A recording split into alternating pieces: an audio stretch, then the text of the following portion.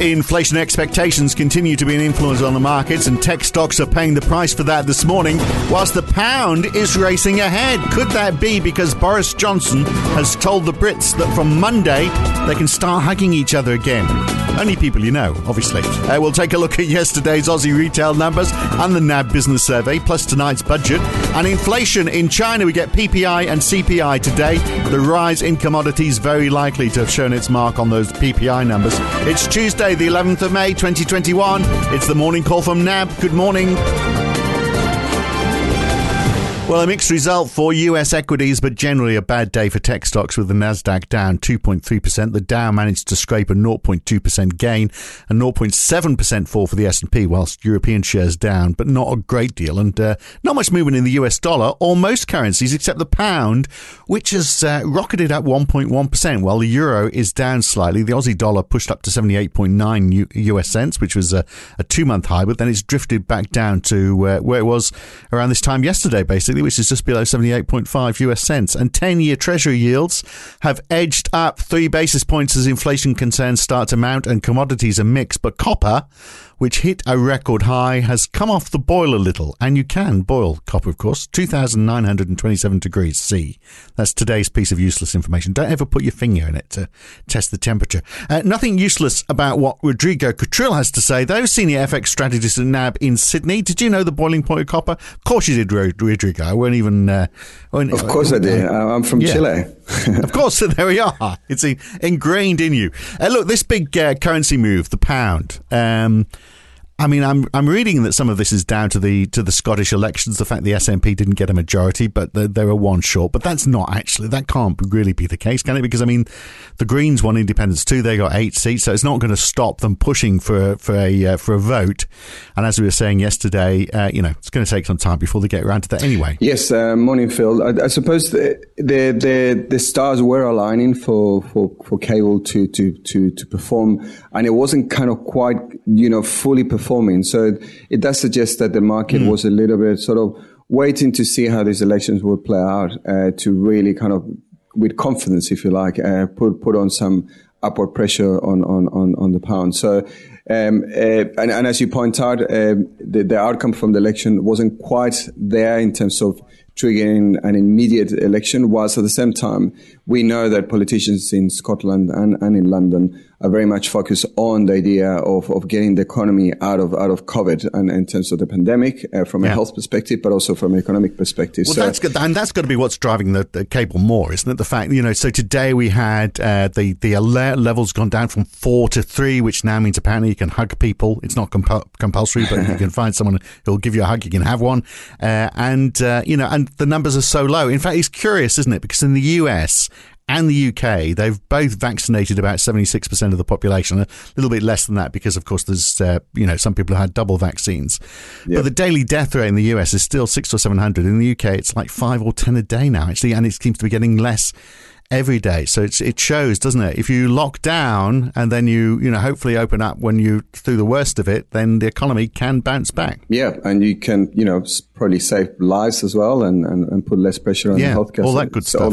Absolutely. But I mean that's got to be part of the enthusiasm for the pound right now, isn't it? When you look at those numbers. And we also got to remember that even from the Bank of England and the projections from the government as well, is that the economy is now expected to have a decent growth spurt of 7% this year and not this similar number next year as well. So in that regard, we're seeing that sort of leading role, if you like, from the UK away from what we were seeing from the US a few months ago.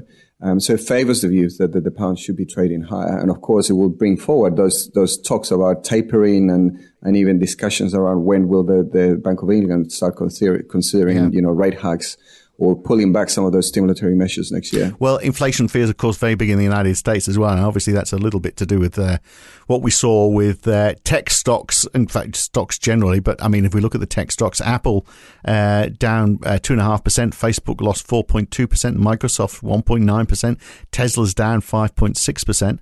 Inflation would be part of this, wouldn't it? And again, this focus on the cyclicals as well, because the banks are up, a lot of retail's up as well. Walmart, for example, risen quite a bit today. Yes, so I suppose this has sort of been simmering in the background for quite some time, but Friday's payrolls numbers, which again paint the picture that sure, maybe it's a one-off, but it does suggest that the recovery in the labour market in the UK is not going to be as quick as many had expected.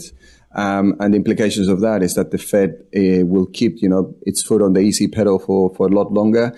And the implications of that, of course, is that then this is a pretty benign environment for instigating growth and also, the issues around supply and therefore inflationary expectations. And what we saw at the open this week is a huge rise in commodity prices with iron ore at one stage jumping over 10%. Copper was also making new highs.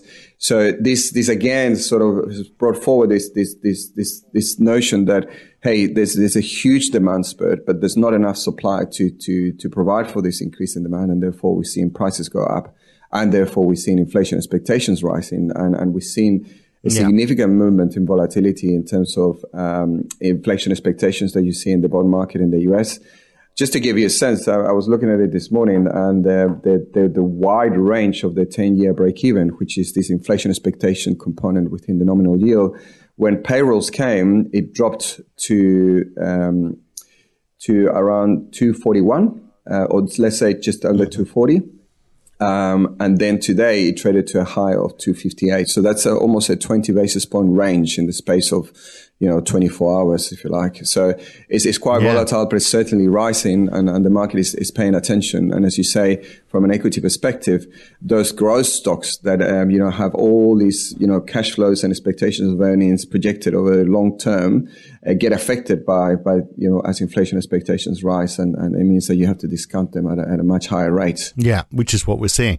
And you mentioned a one-off on those, where those Friday job numbers are one-off. Well, Charles Evans from the Chicago Fed was saying that overnight. He reckons it was a one-off. We're going to see strong growth for the remainder of the year. It's really labour supply shortages rather than demand shortages. I guess he's sort of saying it's the wrong people for the right jobs, which of course, again is, a consequence of the supply chains being so disjointed. And if they work themselves out, then hopefully the job numbers will start to rise and people will be taking them. Yes, certainly that's one component. And the other component is that we've got to remember that in terms of what central banks want to see is they actually want to see a rise in wages growth. So all of this is kind of playing to the plan. The question is how quickly it's going to happen or whether it gets out of hand.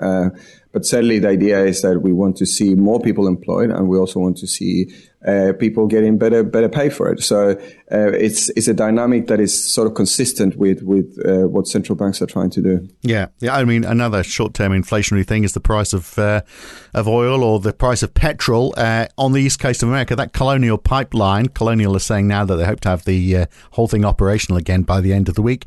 Why is this so important? Because Colonial say they supply 45% of the fuel used on the US East Coast, they reckon. And the FBI has named a Russian criminal group as being behind the attack. I just don't get why do you have to have a pipeline connected to the internet? Why?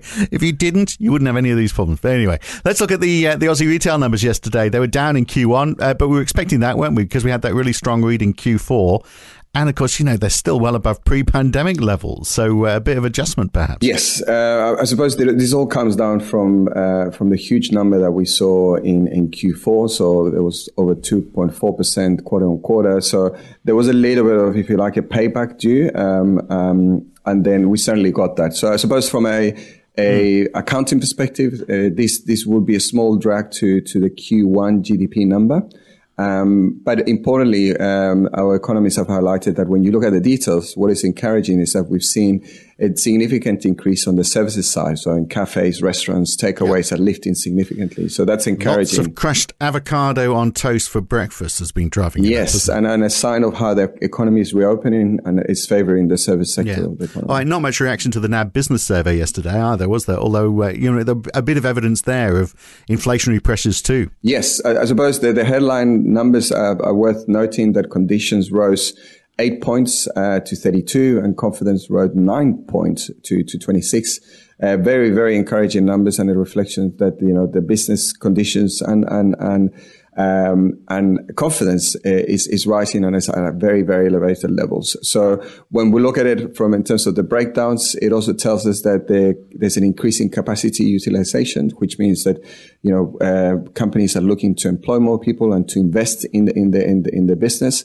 So it's all very encouraging. But there's also those price pressures that we've been seeing evident not only in Australia but in other parts of the world as well. Yeah, and the budget tonight, of course, we talked about this quite a bit yesterday with Tapas, and the whole point that if the deficit falls as expected, and it actually might be understated because iron ore might be actually higher than they've put in their figures, then that places pressure on the RBA, doesn't it, to cut back on bond buying, particularly because we're seeing less bonds being issued. Yes, and we got a hint of that from RBA Debelle last week when he talked about the fact that they are very much aware of that.